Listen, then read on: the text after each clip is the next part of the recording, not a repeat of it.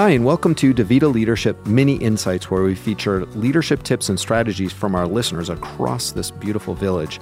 I am Doug Miller. And I'm Grace Berman. This week, we get to share a tip from Regina Domenici, the clinical service specialist for Pacific Gold in Nevada and California. Hello, my name is Regina Domenici, and I'm the clinical service specialist for Pacific Gold.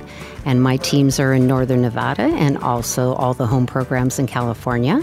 And my leadership tip for today is it's really important. The foundation of everything is to build trust with either your team, your patient, or even your family. And it could be as simple as when you come in saying hello and remembering a detail about their personal life. It could be as simple as saying goodbye before you leave. And the thing about it is that it may seem like building trust is a momentous, hard thing to do, but really it's all those little tiny steps that all add up to a good relationship with your people.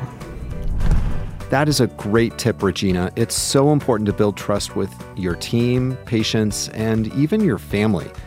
It can be as simple as coming in and saying hello and remembering a detail about their life. Trust is, it ends up being just about all those tiny little steps you take. Yeah. It's not about one giant thing that you do once in a lifetime. It's all about those little steps. It adds up over time. Sure does. Makes a difference. Yep.